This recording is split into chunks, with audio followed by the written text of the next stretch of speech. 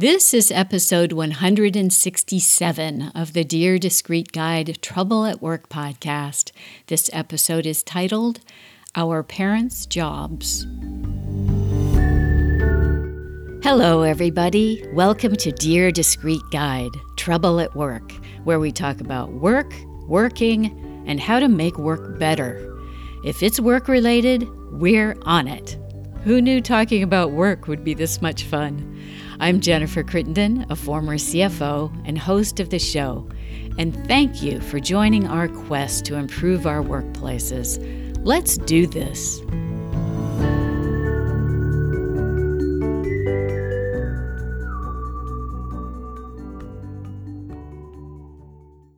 When Oprah won a Golden Globe in 2018, she said during her acceptance speech, "In 1964, I was a little girl sitting on the linoleum floor of my mother's house in Milwaukee, watching Anne Bancroft present the Oscar for Best Actor at the 36th Academy Awards. She opened the envelope and said 5 words that literally made history. The winner is Sidney Poitier. Up to the stage came the most elegant man I had ever seen. I remember his tie was white, and of course his skin was black, and I had never seen a black man being celebrated like that. I tried many times to explain what a moment like that means to a little girl, a kid watching from the cheap seats as my mom came through the door, bone-tired from cleaning other people's houses. But all I can do is quote and say that explanation in Sidney's performance in Lilies of the Field. Amen, amen, amen." And then she goes on to talk about how that moment when she receives an award might be inspirational to little girls also watching. To me, the idea in her commentary here about how she was sitting on the floor watching this historic moment when her mother came through the door bone-tired from cleaning other people's houses.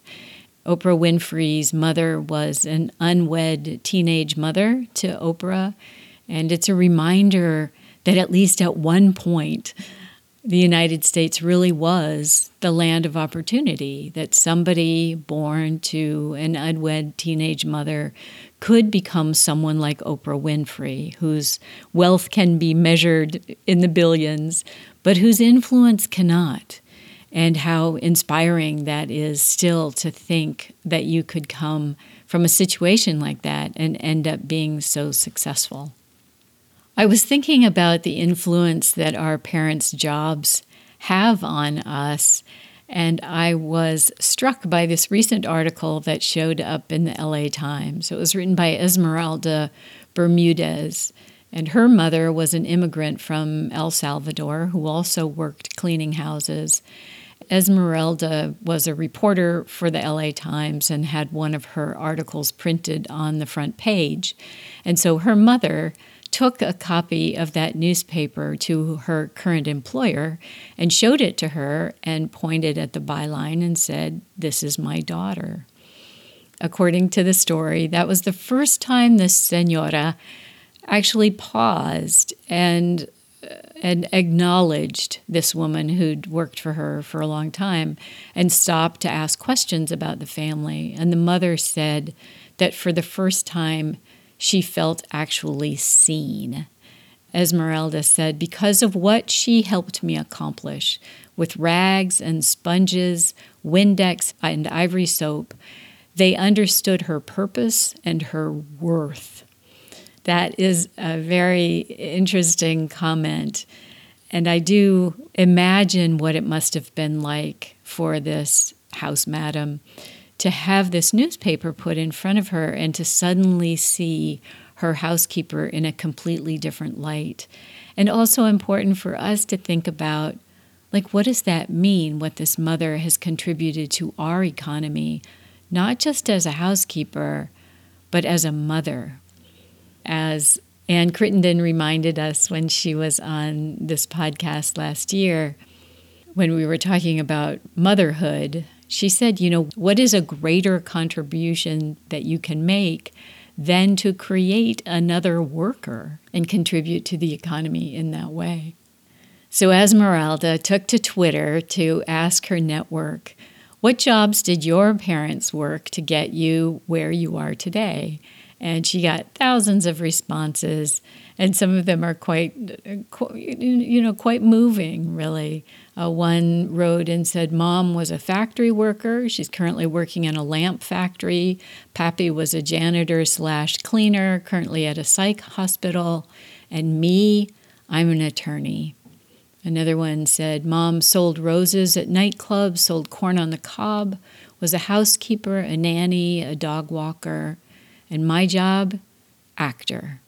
Another one, Mom was a clerical worker, Dad was a construction worker, me, Attorney General for the state of California. Yes, so that one did come in from the current California Attorney General, Xavier Becerra. This other person, Valdemar, said, my dad was a miner for almost 40 years. He always wanted to know what it was like to work in an air-conditioned building, so after he retired, he took a job at Target. Story here from Frances Wang, who's a TV news anchor in Miami. And she proudly shared the many jobs her mom, Corinna, worked after she left China for the U.S. She worked as a corner store clerk, a waitress, a tour guide. She owned a computer software company, co-founded a Chinese lantern festival, owned mall kiosks, phone accessories wholesale, property owner/manager. And Wang text messaged her mother after she posted about her online, and her mother told her that in some cases she worked up to 3 of those jobs at the same time. So her mom texted her, this is why I can't understand. You cannot even cook for yourself now. You only has one job. Ha ha ha ha ha.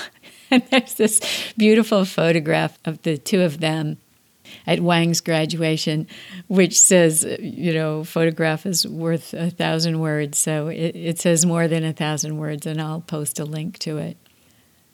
Some statistics are kind of interesting when you think about this issue about immigrants coming to the United States, working quite low-level jobs, working very hard, and part of their motivation, maybe a large part of their motivation, is for their children.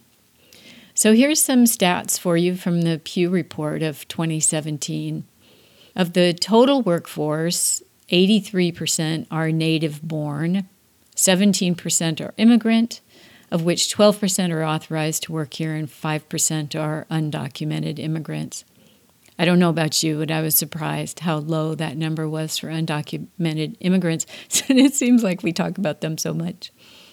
The immigrant workforce has grown from 9% in 1995 to 12% in 2014. And here's some interesting statistics about where they work. I don't know about you, but I might have suspected that some of these percentages would be higher. So see what you think. So in the occupation of personal appearance is one of the categories that they use. So manicurists, pedicurists, 63% of those are immigrants. And also kind of interesting to notice what the median wage is for some of these. For that occupation, the median wage is $9.43. In agriculture, 60% of graders, like the sorters for fruits and vegetables, 60% of those workers are immigrant. I don't know about you, but I might have thought that could be higher. And the median wage there is $9.57. In general, 52% of agricultural workers, where our food comes from, are immigrant, and 30% of those are undocumented. So that's really where you can see the undocumented workers come in to play, here in California for sure. And we'll talk about that, what that means in a few more minutes. 59% of plasterers and stucco workers are immigrants.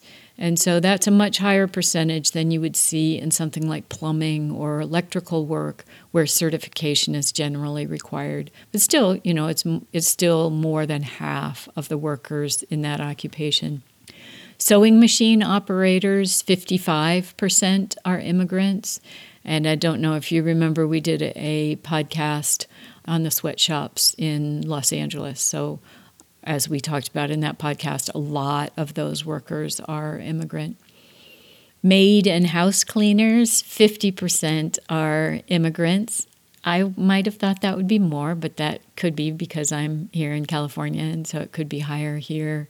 Tailors, dressmakers, and sewers, again, about 50%. And here we drop down into below 50%, so no longer are the majority filled by immigrant workers. Drywall and ceiling tile installers, 49%.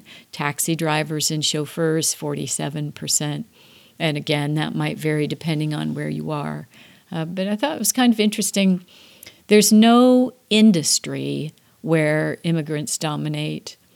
In terms of who's employed by private households, 45% are immigrant and 22% are undocumented. So when you think about where undocumented workers are being employed, you can think about the fields, and you can think about your own private suburban houses who are employing undocumented workers as housekeepers and nannies. There's always a debate about immigrant workers and whether or not they're actually taking jobs away from native-born Americans. On one hand, you can get swayed by statistics. On the other hand, I do notice things like the American Farm Bureau got together to ask Congress to issue more agricultural worker visas because the farmers were saying that they simply couldn't employ enough people to fill all the work that they had.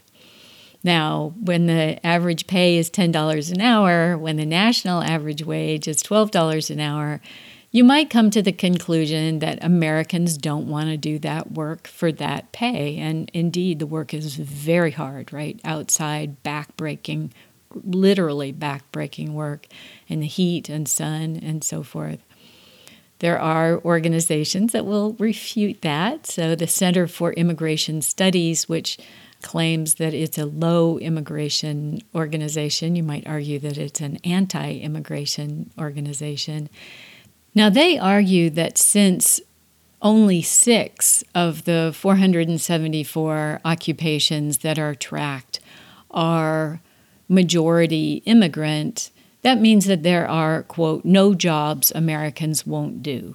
So their argument is that if there were really jobs that Americans wouldn't do, then you would see a lot more of these civilian occupations that were filled by immigrants. It's a complicated discussion, right? And I find that as I look into this a little bit more deeply, I become quite suspicious of people's claims when people say things like, no matter how much you pay, you can't possibly get an American-born worker to take this job. And that just defies common sense. And so when people say that they can't pay to get somebody to work, I just find that hard to believe.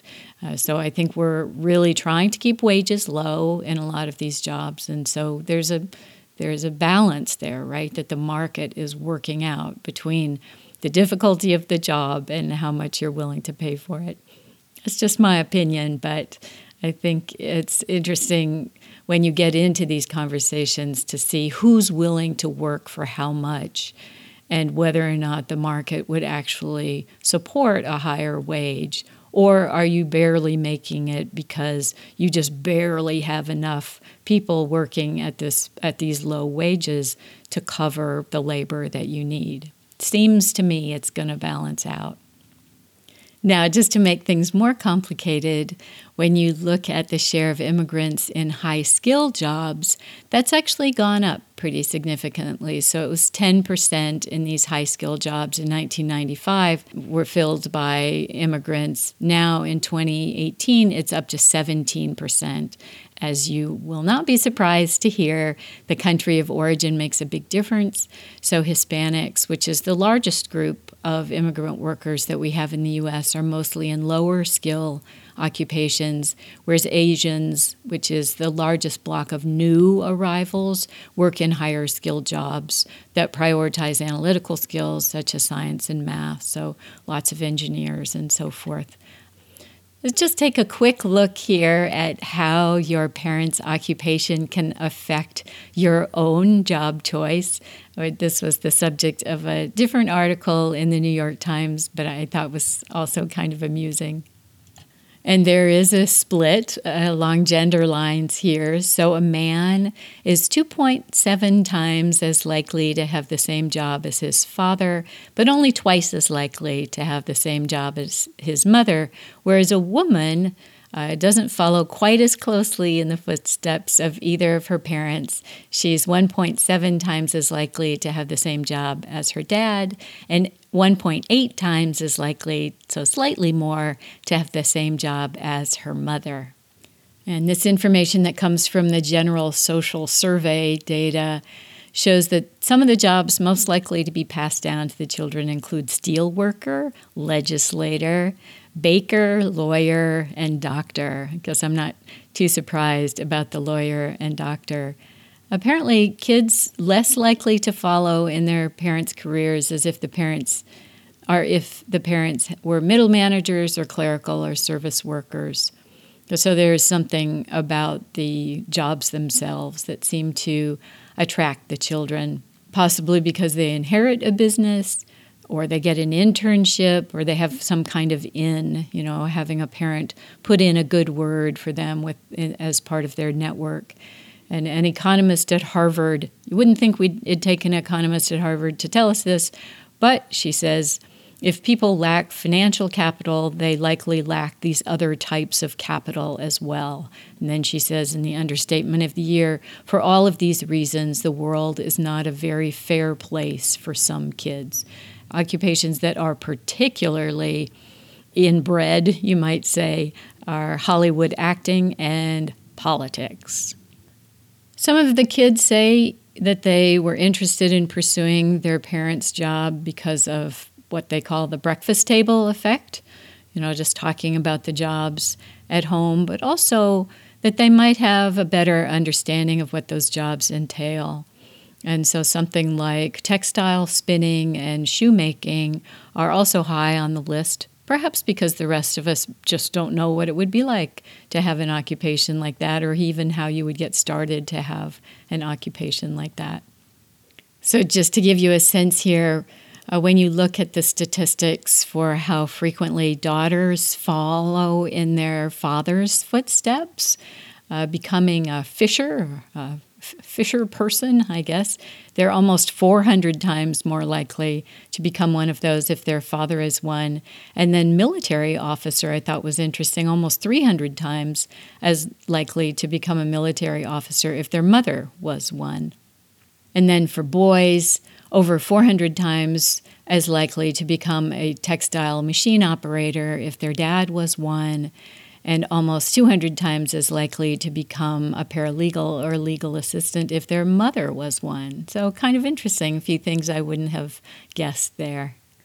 And then, of course, in some cases, the children say that it wasn't necessarily that their parents held those jobs, but that they had an interest in them. So a daughter, for example, whose mother was very interested in mathematics and majored in math. Although she didn't end up working as a mathematician, she encouraged that in her daughter. And so her daughter ended up being a math major and working as a mathematician. And then other kids talk about their parents either working as scientists or having an interest in science, and that influencing their occupational choice as well. Now back to first-generation immigrants. Of course, it's possible that some of these people who have come to the United States are actually trained for a much higher level job than the one that they end up working in because of language problems, or simply that they can't get certified or can't find work here in the United States. So I have a number of clients who fall into this category, several actually, who were doctors and had experience working as doctors, were educated in reputable schools, but were unable to find work here in the United States as a doctor. And so one was working as a coding technician for a biotech company. Another one who was actually trained and had experience as a surgeon, was working as a lab technician in the hospital. Another one working as a pharmacy assistant. So doctors are a particular kind of problem because of the influence of physician associations restricting doctors in the United States. A cynic might say, in order to keep them scarce and to keep salaries high. And so we can thank the American Medical Association for that waste of talent, if you think that's what's driving that. It would be interesting to do a separate podcast about why we have such a scarcity of doctors in the United States, what the drivers are behind that, and if there's anything that we can do about it. So I bring those up because those could be examples of people who might appear to have a relatively kind of middle-level occupation, but given their education and ambition, they might be installing that in their kids. And so their kids end up what might appear to be at a much higher level job, but it's really because the parents were essentially underemployed, being first-generation immigrants. When I got my certification to teach English as a second language, I was working in a school where we had a large number of Iraqi immigrants. Most of them were Christian Iraqis who had come to the United States to escape persecution, religious persecution. And I remember being really struck by one of them who brought in a job application for me to help him fill it out. And he was looking to get a job in a pizzeria. And it really struck me at the time as I was talking to him and thinking about him being in an interview for that position and how they would view him. And I can just hear their words in my head, what can we do with him? He doesn't even speak English. And it was tough for me to think how hard it was going to be for this individual to get a job, even a job in a pizzeria, because of his language, and also just how he would be viewed by potential employers. It's a good reminder to us, a person like that is very possibly college educated, maybe pretty significantly talented and skilled, might even be an engineer, and yet in this situation, in this country, it's very tough for them to be employed at their full potential. I think it's also worth mentioning here, too, about the shame that can go with low-level jobs, even for the kids, right? And so in Esmeralda's article in the LA Times, she mentions that many of the people who got in touch with her were immigrants from Latin America because that's her network. She said their stories echoed time and time again what I imagine other kids born to other U.S. immigrants felt generations ago. And she quotes a graphic designer from Richmond, Virginia, Kelly Reyes, who saw the post and wrote, "Where I live, I don't know many people who share my parents' struggles. I forgot it formed a sense of shame in me. This made me realize I don't feel shame anymore. There are so many others who have gone through what my parents went through." It's so funny in this country that we have this immigrant experience passed on from generation to generation. And sometimes, it's a reminder because we forget, right? I remember when one of my sons first became aware of some of the socioeconomic differences in his school, and he was really surprised in middle school, where apparently they had gone around and said what their parents did. And he was really surprised to hear of his schoolmates, how many of their parents, he said to me, have pretty low-level jobs. You just expect, right, that everybody's parents are going to have the same kind of job that you have. And at that time, I was working as a CFO, so he didn't have to feel any shame about me. Now, of course, he would, because he'd just have to tell them that his mother is a lowly podcaster. And it's the same for me. Both of my dads were physics professors. But my mother was a homemaker. That was in the era when many college-educated women and bright women like my mother were unpaid homemakers. And I did a podcast with her. If you're interested in her story, I'll put a link to that too. But, there were other kinds of underemployment, right, in our country. But, if you go back another generation, you get a different story. And so one of my grandfathers was a traveling salesman, but another one really struggled after he lost his job in the automotive industry during the Depression. And he moved the family to Texas, where he picked cotton. He moved to Oregon, where he could work in the canning factories. It was tough to get jobs, and he worked very hard jobs.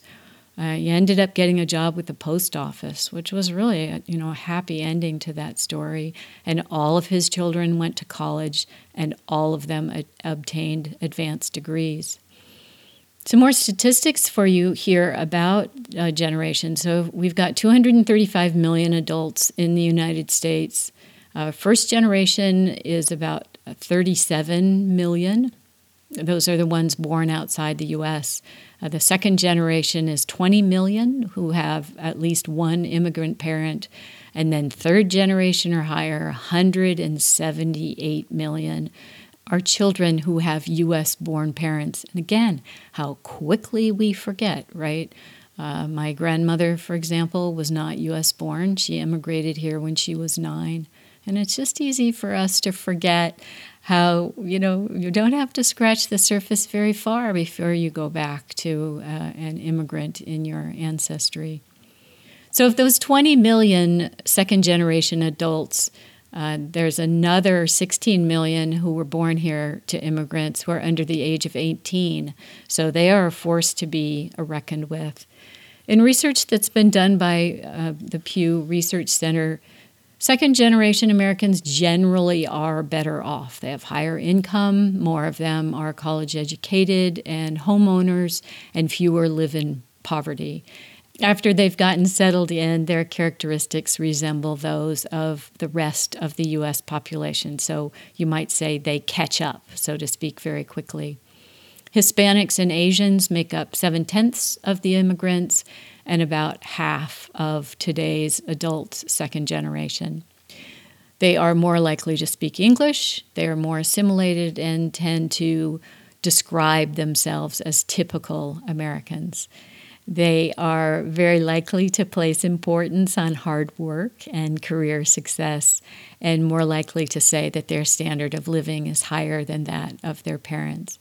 So very interesting to see what the second generation immigrants think of their experience in the United States compared to the millennial experience, right? Where so many of them find that they are underemployed compared to their parents, not homeowners, can't afford to have children, and are less likely to own homes than their parents were. So, very interesting contrast in experience.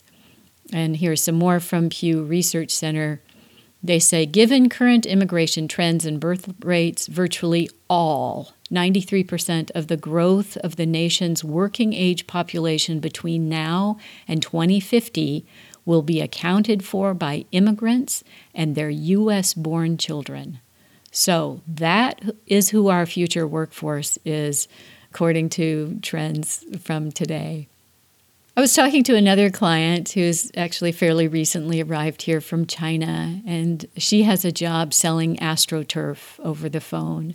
And so I'm working with her on her English so she can have more sales.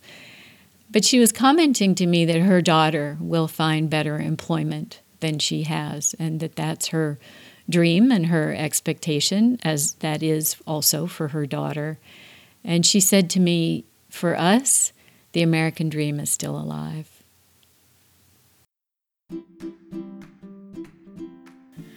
Thanks for listening, everybody. Well, the pandemic isn't really over, but it seems as though we've moved into a different phase where our lives have a bit more normalcy.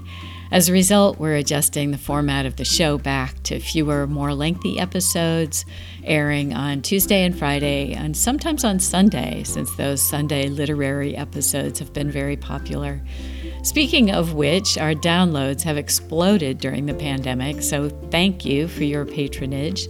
If you like what we do, you can support the show through our Patreon page. Another way to support us, which doesn't cost anything, is to follow us or like us on Podomatic.com, and that will help us increase our visibility. Also, we'd love to hear from you. Drop us a comment about who you are, what you like, or if you have a comment about the show.